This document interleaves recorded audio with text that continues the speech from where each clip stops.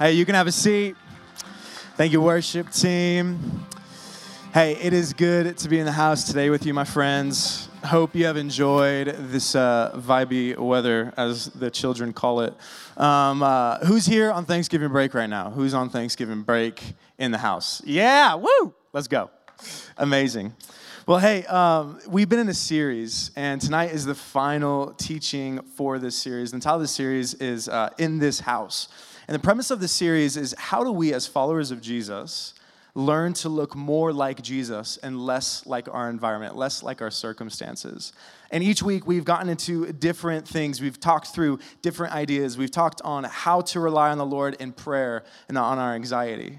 We talked through evangelism and what truly relational evangelism looks like. We talked on how to build radically intentional relationships and a few other topics of just mimicking the lifestyle of Jesus.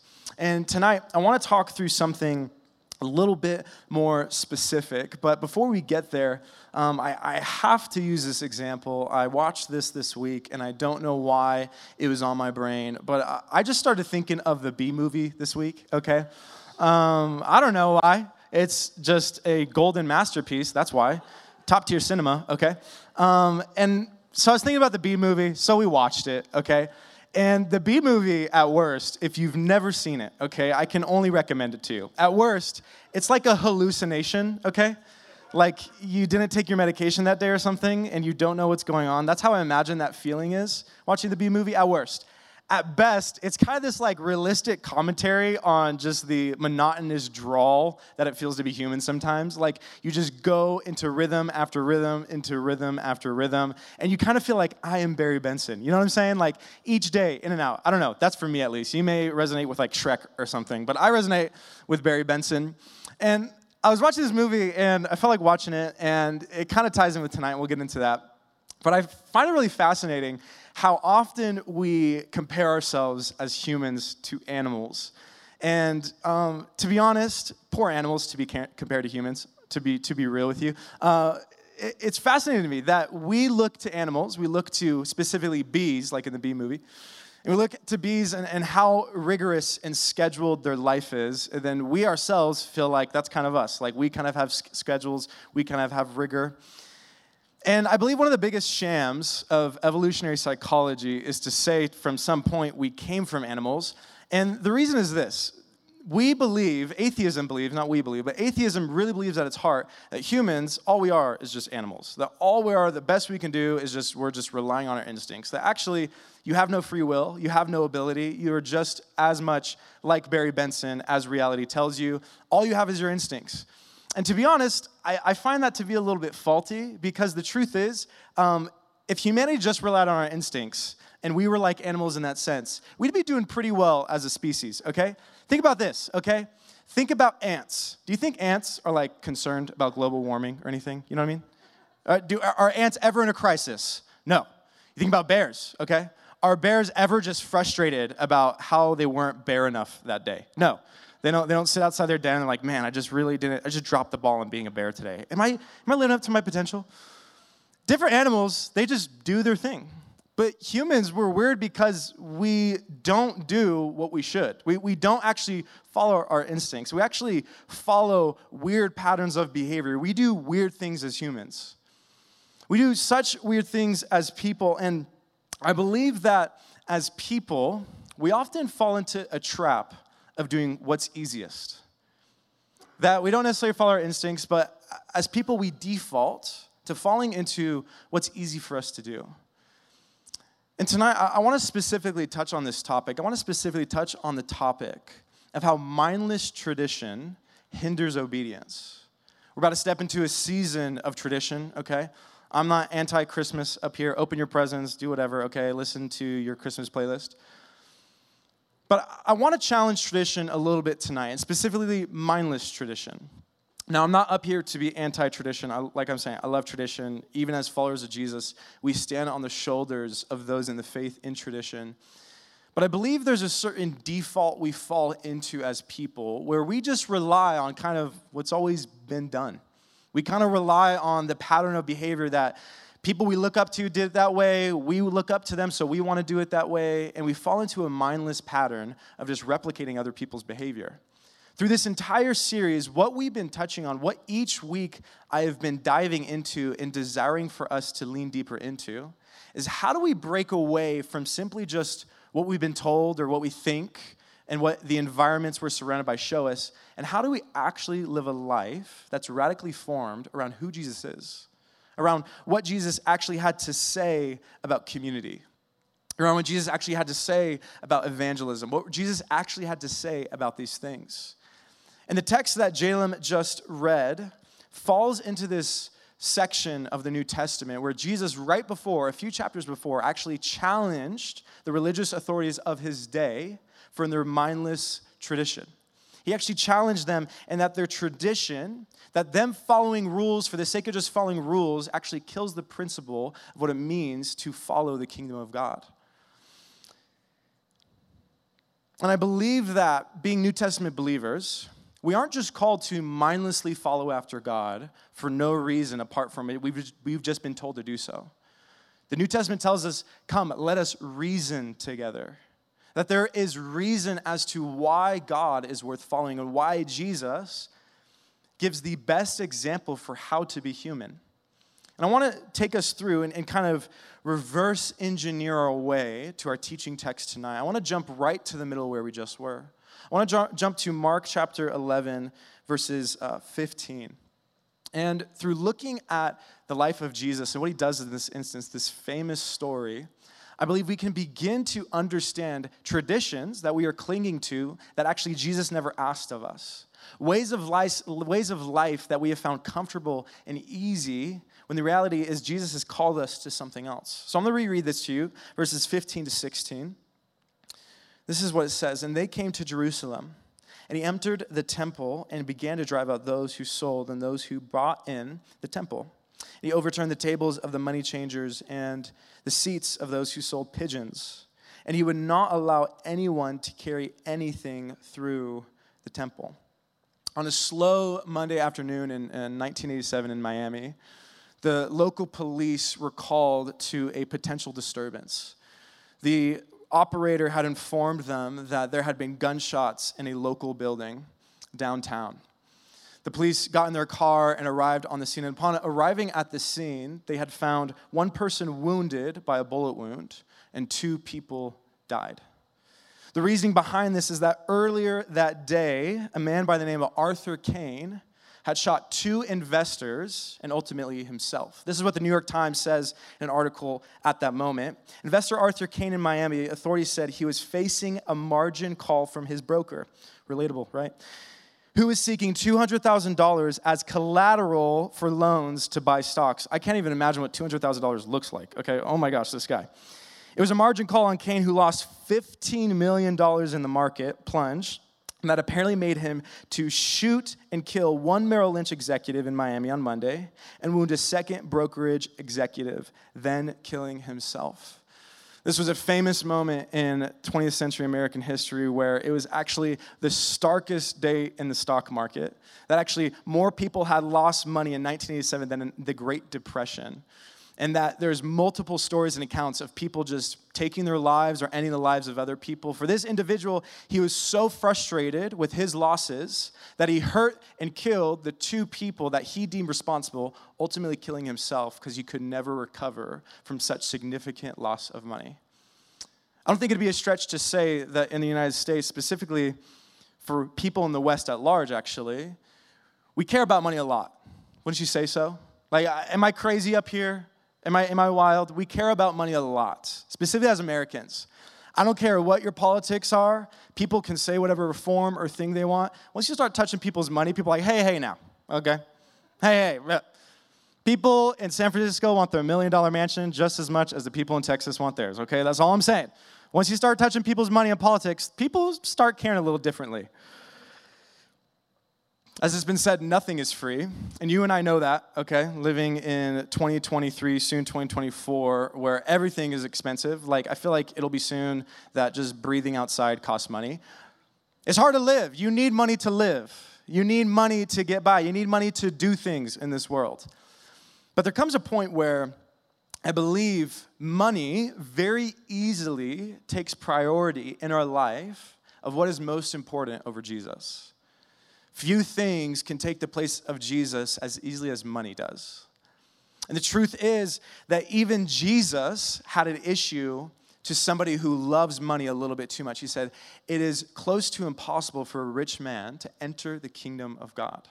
Paul would go on to say to Timothy that the love of money, not money itself, but the love of money is root to all kinds of evil. So don't go cut your cards and burn all your money underneath your mattress or something. He's saying the love of money. That you just think about in the world, how many times have people harmed one another like this story for the sake of money? In this instance, that Jesus is calling out mindless tradition, I believe that we as people very easily begin committing to a tradition of personal gain, specifically when it comes to following Jesus at times. We commit to a tradition of personal gain. See, Jesus doesn't say impossible when he cites that for a rich man to enter the kingdom of God. It's not impossible, but he says close to, because he understands the leverage and the pull that money and the greed of it, how easily it overtakes people. And it explains the scene that we find ourselves in tonight. All of a sudden we walk in, Jesus is throwing over tables. It kind of seems like, whoa, this is random. I'm going to go throw over tables at work, I guess, tomorrow, because that's what Jesus did. Don't do that, okay? Don't throw your professor's table over, even though you don't like them. See, what we need to understand is Jesus didn't go read like Karl Marx and say, I need to seize the means of production, okay? Jesus isn't like anti-mercantilism, okay? Jesus isn't trying to say money's bad, making money's terrible. But we need to understand the context of what he is against truly. See, what had been happening is people in this instance, they're setting up hurdles, they're setting up obstacles in which they're making it harder for people to access God's forgiveness. What is happening in this moment is that in Jewish tradition, the way that you were made right with God is you would take an animal that you raised, the best of your animals. In this day, everyone had animals. It was just kind of the thing you did. It was a form of currency. You would take your animal, you would take it to the temple. You didn't live close to the temple. You had to walk really, really far, most likely, because you were poor, and it's like the first century. You take your animal that you raised, and then you would go and get this animal sacrificed to be made right with God, to cleanse your sins. This is why it's so controversial in Sermon on the Mount when Jesus says, if you go to sacrifice an animal at the temple and you have something against your brother, leave that animal at the temple and go make it right with your brother. Jesus isn't saying like, go turn down Montano and take a 15-minute trek. He's saying, you're going to walk miles and miles and miles and miles, and you're going to make it right with your brother before you make it right with God. And so this is the context that we are in. This is what you would need to do. And if you want to learn more about that, it's in Deuteronomy, Leviticus, thoroughly outlined. But this is what's fascinating. God also had in mind in the Old Testament law that not everybody could afford just a prime bull or a spotless lamb, that a lot of people were actually in poverty in the Old Testament as well. And what God allowed is that for people to sacrifice birds in the place of a larger animal. So if you couldn't afford the big, great bull, you would then buy a small pigeon, and sometimes it was given to people to sacrifice in its place to be made right with God. And I love this because this shows that even in God's law, thousands of centuries ago, he still was mindful of the poor. And you're like, hallelujah, I am poor tonight, being a college student. Yet suddenly, in the time of Jesus, it seems like there's a shift. What has been done for so long has now materialized to become so corrupt. And I don't believe this started out innocent. I don't believe people began to start marginalizing others and their ability to be made right with God through the selling of these birds. See, it started out slowly. And the thing that happened is that people would come to the temple and that they would then begin to ask a different kind of coin being used in the temple. So if you can't buy this bird, actually, you can't use your Roman coin. You have to use temple coin. And they would upmark the price like a pair of Jordans online. They would say, this is the resale value for this pigeon if you want to be made right with God.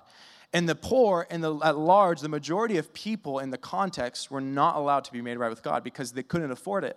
So Jesus is overturning their tables. He's pushing them to the side. He's saying, you have made obstacles for God's forgiveness. People who should have been offered freely a connection point to God have now been hindered by man's traditions. And I don't believe these people woke up one day and said, hey, I just want to make it super difficult for people to be forgiven by God. That sounds like my idea for today. But I believe it started out slowly through tradition. And I believe this, that one of the first traditions we easily commit to mindlessly that gets in the way of our obedience to Jesus is committing to a tradition of personal gain. As this didn't start out harmful, this didn't start out as something that would have gone against people. But how this started out is how most things start out that eventually harm others and ourselves, justifying our personal difficulty despite being obedient to the Lord. That these people probably themselves felt like times were tough, that they needed to make a little extra money. So they cut corners, they forced people to buy this so that they could be better off. And they probably justified it with, well, times are hard.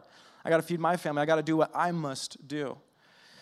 Now, do I believe that as followers of Jesus in the 21st century, we are struggling with selling pigeons outside church? No, please don't be that guy, okay? Don't be the guy selling pigeons outside the doors right now, okay? I don't believe any of us are dealing with that.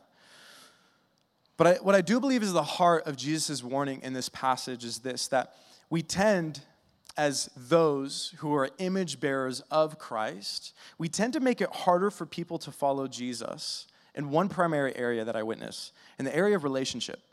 I find that we tend to treat people as if we have something to gain from them instead of seeing them for who Jesus made them to be and the potential unlocked in their life. And we tend to see people transactionally.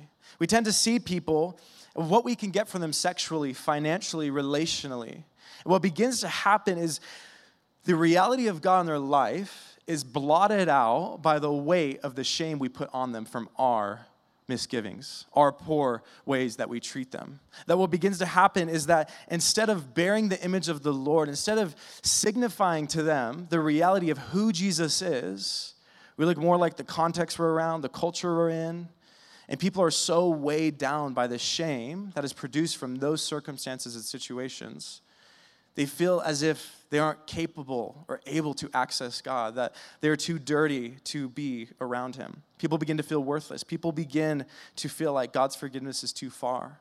But the way in which we do this often is how we treat other people.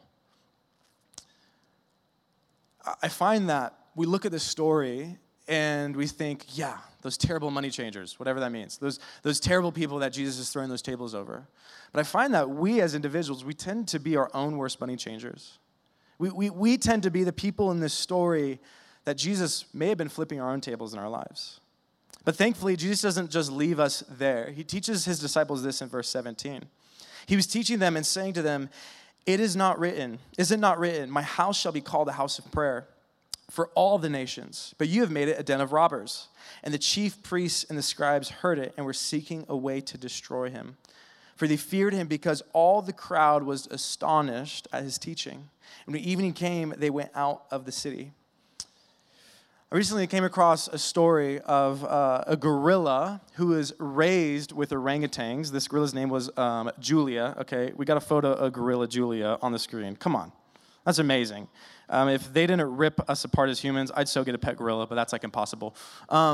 I came across this story, and you've heard of Harambe, okay? Throwback to Harambe. But I don't know if you've heard of Julia. And this is what this news article said. It said, a female gorilla raised in Jersey has been killed by a male gorilla in an unexpected level of aggression.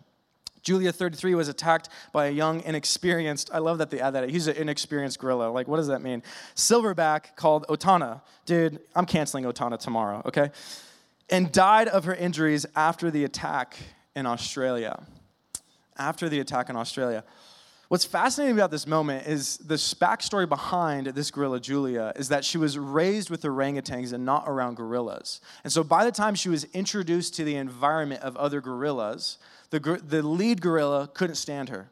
He didn't want anything to do with her. She was too different from the rest of the pack. We can take down the photo of Julia, R.I.P. Julia, okay? This story is fascinating to me because, no, I don't believe we came from monkeys, obviously, okay? They're much too cute for us to come from them. But I do believe we do tend to share, as I mentioned in the beginning, we do tend to share some of the darker sides of our humanity with animals. There's this strange reality that the darker side of humans tends to mimic more animals than actually being human. And I believe that a lot of this is rooted in committing to a tradition of exclusivity for the sake of comfort. We commit to another tradition that's mindless, which is excluding others, making an in-group and an out-group for the sake of our own personal comfort.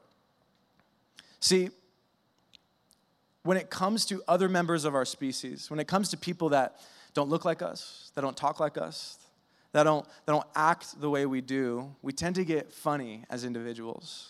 We tend to face the tension that many others feel, that we highlight more as people what makes us different than what makes us similar.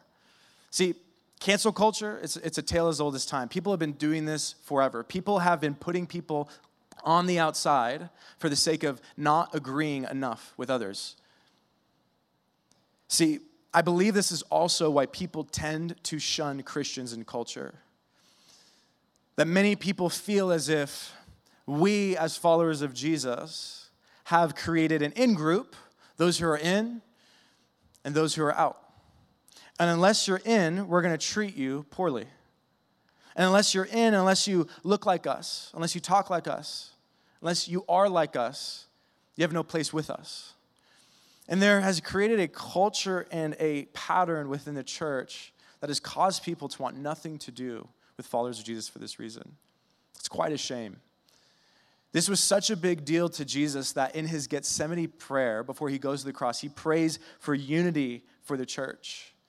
Because to be honest, if you want a system, a group of people to never introduce anybody new into what they're doing, you make them disunified within themselves. That the same way we shun people outside the church, we tend to also turn inwardly to those who just don't agree with us inside the church.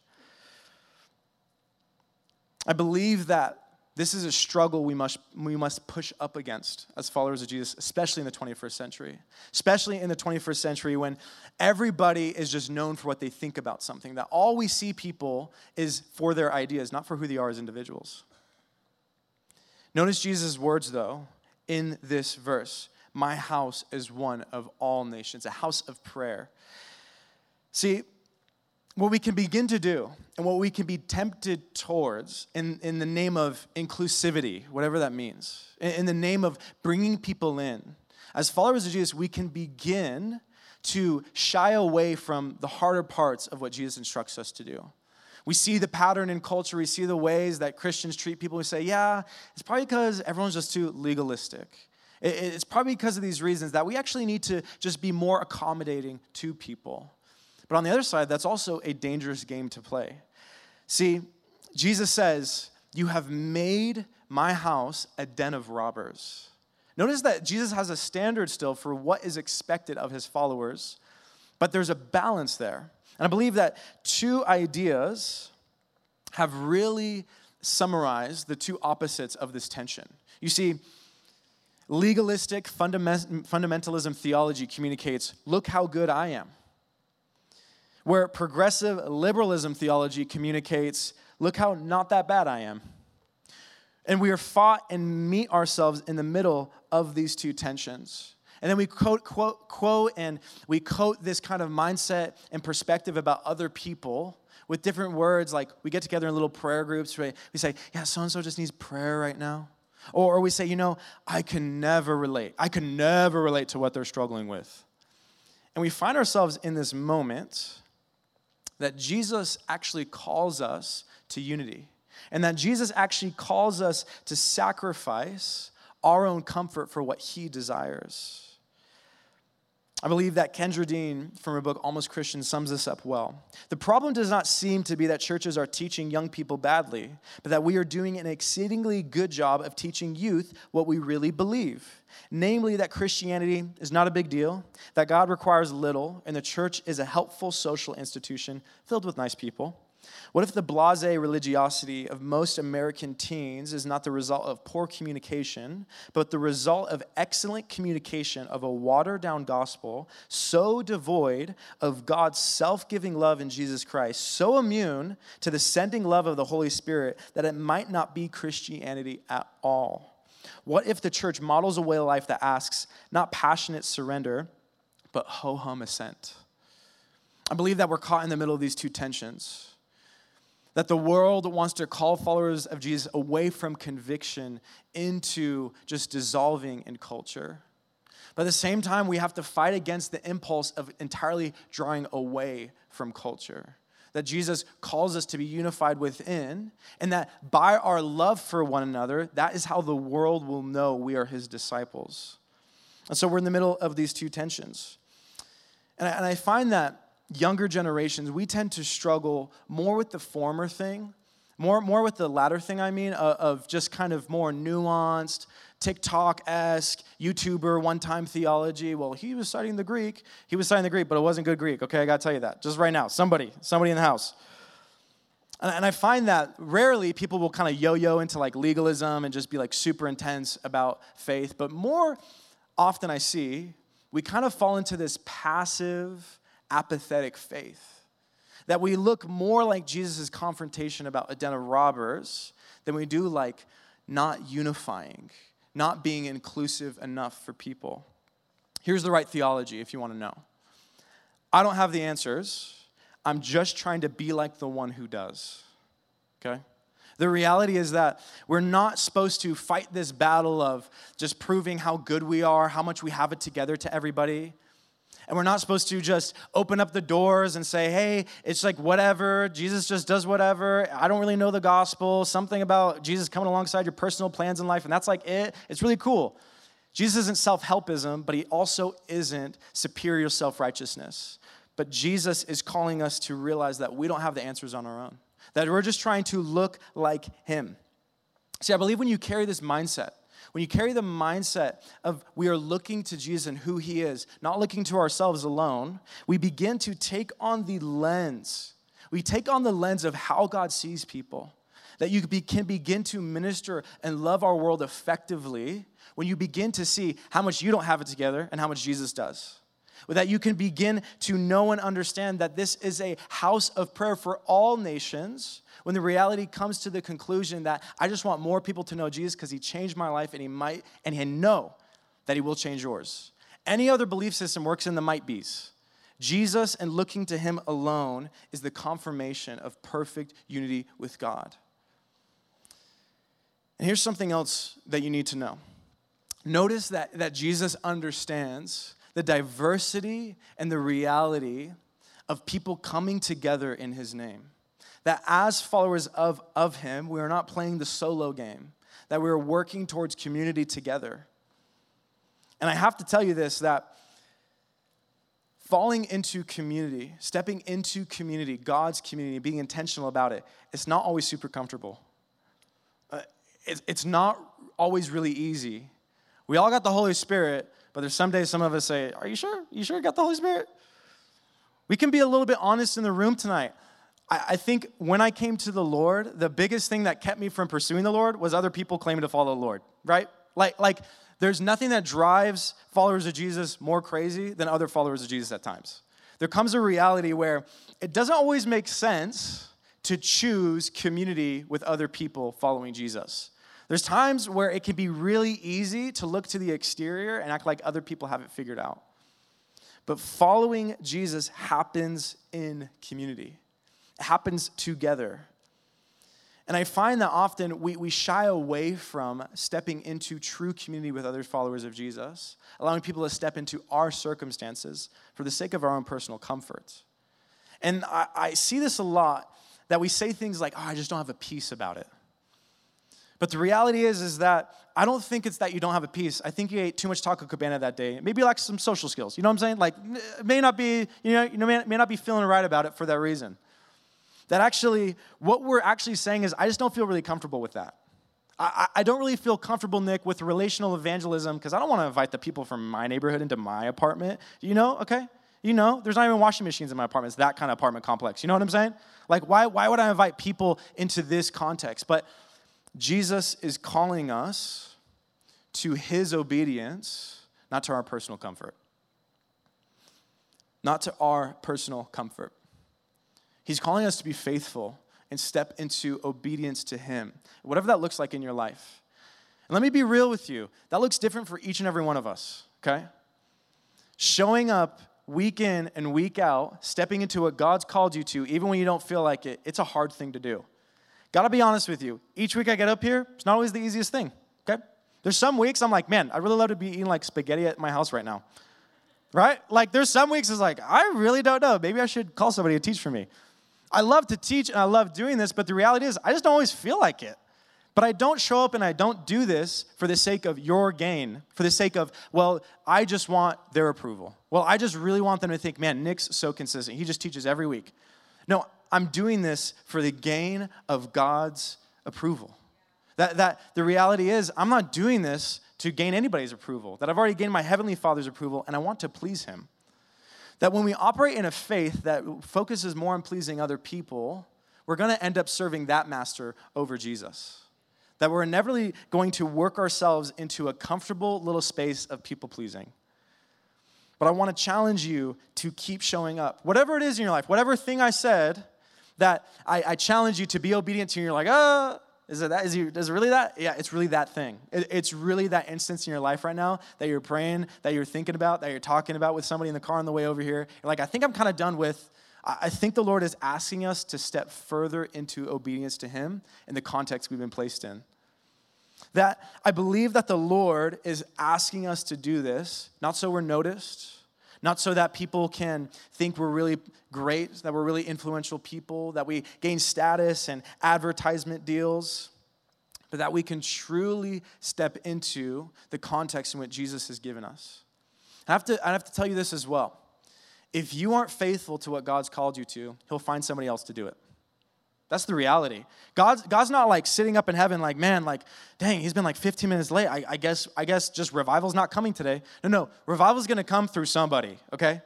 Revival's going to show up in the context in which people are in through someone. God will find a faithful servant. The reality is that Jesus is calling us to step out of that comfort, to pursue unity within the church, but in doing so, to not shrug off the obedience He is asking of us. What do you need to step into this week? And believe me, if Nick said no tonight, if I said no, I don't want to teach tonight, God will find somebody else, and probably somebody better, but you're stuck with me because I keep showing up. But let's finish by going backwards. Let's go to verse 12. Let's go to verse 12 because there's something that fascinating that happens in this passage. We need to start from the beginning in order to conclude. It says this, verse 12, on the following day, when they came from Bethany, He was hungry. And seeing in the distance a fig tree in leaf, He went to see if He could find anything on it. When He came to it, He found nothing but leaves, for it was not the season for figs. And He said to it, may no one ever eat from you again. And His disciples heard it. Then jump to verse 20, because this is the connection of that story. As they passed by in the morning, they saw the fig tree withered away but to its roots. And Peter remembered and said to Him, Rabbi, look, the fig tree that you cursed has withered.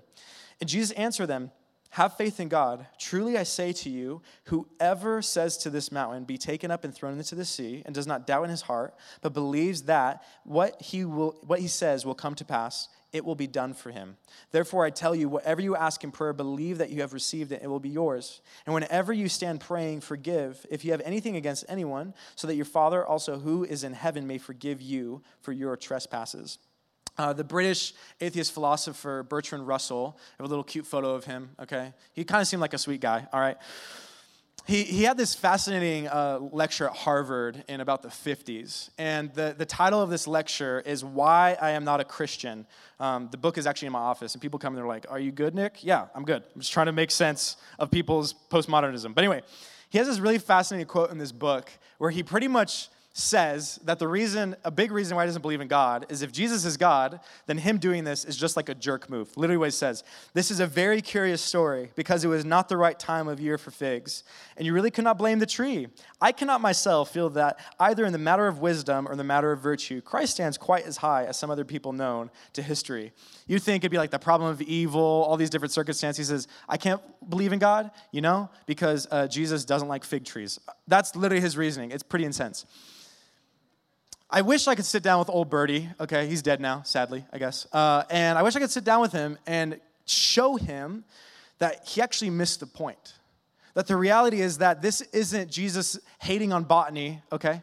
Jesus is not anti-fig tree, but that this is a bigger picture. that this story is actually symbolic of what Jesus had just done in the temple.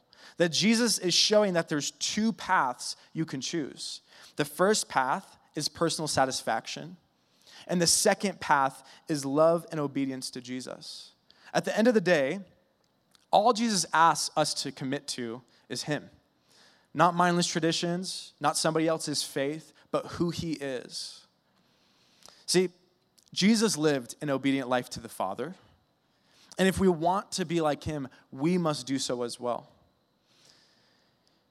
And what's fascinating about this moment is that Jesus is using this tree as a symbol of the Jewish nation at this time. That they have everything externally, that they have pretty leaves, that they're large and robust, but that what they have to offer is actually nothing. That anything to help anybody, anything to nourish anyone is lacking. This actually happens quite often in plants. And my wife, Skylar, tells me all about it. She's just like a baller when it comes to gardens and stuff. And she was telling me about how plants, when they don't bear fruit, when the flower doesn't bud to produce that fruit, what's happening is that a plant is focusing on all the other leaves, all the other branches, all the other things, instead of allowing that fruit to be produced. That the flower is not able to come to full thriving because the plant is too focused and too oriented. It's putting its energy elsewhere. The plant isn't like deciding that. Factors decide that. But the result is no fruit. That leaves are pretty. That leaves do a lot. We see at the river, the beautiful trees changing. But to be honest, leaves don't really do much. We would prefer fruit if we had anything to get from a tree. All that trees have to offer from their leaves is a little bit of shade, but nothing to be sustained on. Jesus is using this as symbolism for the Jewish nation at this time. That they have all the fancy religious language. They've memorized all of the Old Testament. They have everything figured on the outside, but they're actually not allowing anybody to truly come to know who God is. That they're actually hindering the kingdom of God. See, this is what it says in 1 Samuel chapter 15, verses 22 to 23, that I believe summarizes this idea well. Does the Lord delight in burnt offerings and sacrifices as much in obeying the Lord? To obey is better than sacrifice, and to heed is better than the fat of rams. For rebellion is like the sin of divination, and arrogance like the evil of idolatry, because you have rejected the word of the Lord, and he has rejected you as king. That's Samuel's words to Saul. And so we find in the conclusion of this story that I want to challenge you in the closing of the series as we look to the life of Jesus as his model, his example. One of the greatest temptations we face is the temptation of being noticed. The temptation of people caring enough about what we're being obedient to. And I want to challenge you and ask you, are you being obedient when you're not being seen? Are you being faithful to the beautiful obscurity? Are you being faithful? See, we need people who are following Jesus who are janitors.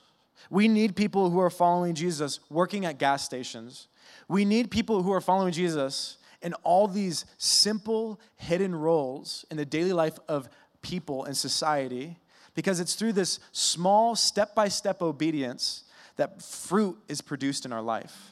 That we may be tempted towards the leaves, we may be tempted towards being seen, we may be tempted for the great span of influence we want to carry, but Jesus is asking for depth. Jesus is asking for deeper roots. Jesus is asking for us to be established in the context that he's put before us. Paul tells us in Acts 17 that God has appointed each point in time for a man to be alive. That God put you in the 21st century for the right reason. He did it on purpose. He said, I need a little bit of Matthew in 2023. I need a little bit of Joshua in 2023 in Albuquerque specifically. I need a little bit of Liam in 2023 in Albuquerque. It's no mistake that you are here, my friend. God has appointed you for such a time as this. Don't be the person that's like, I was just born in the wrong century. That's corny, okay? And it's not true. You were born for the right time.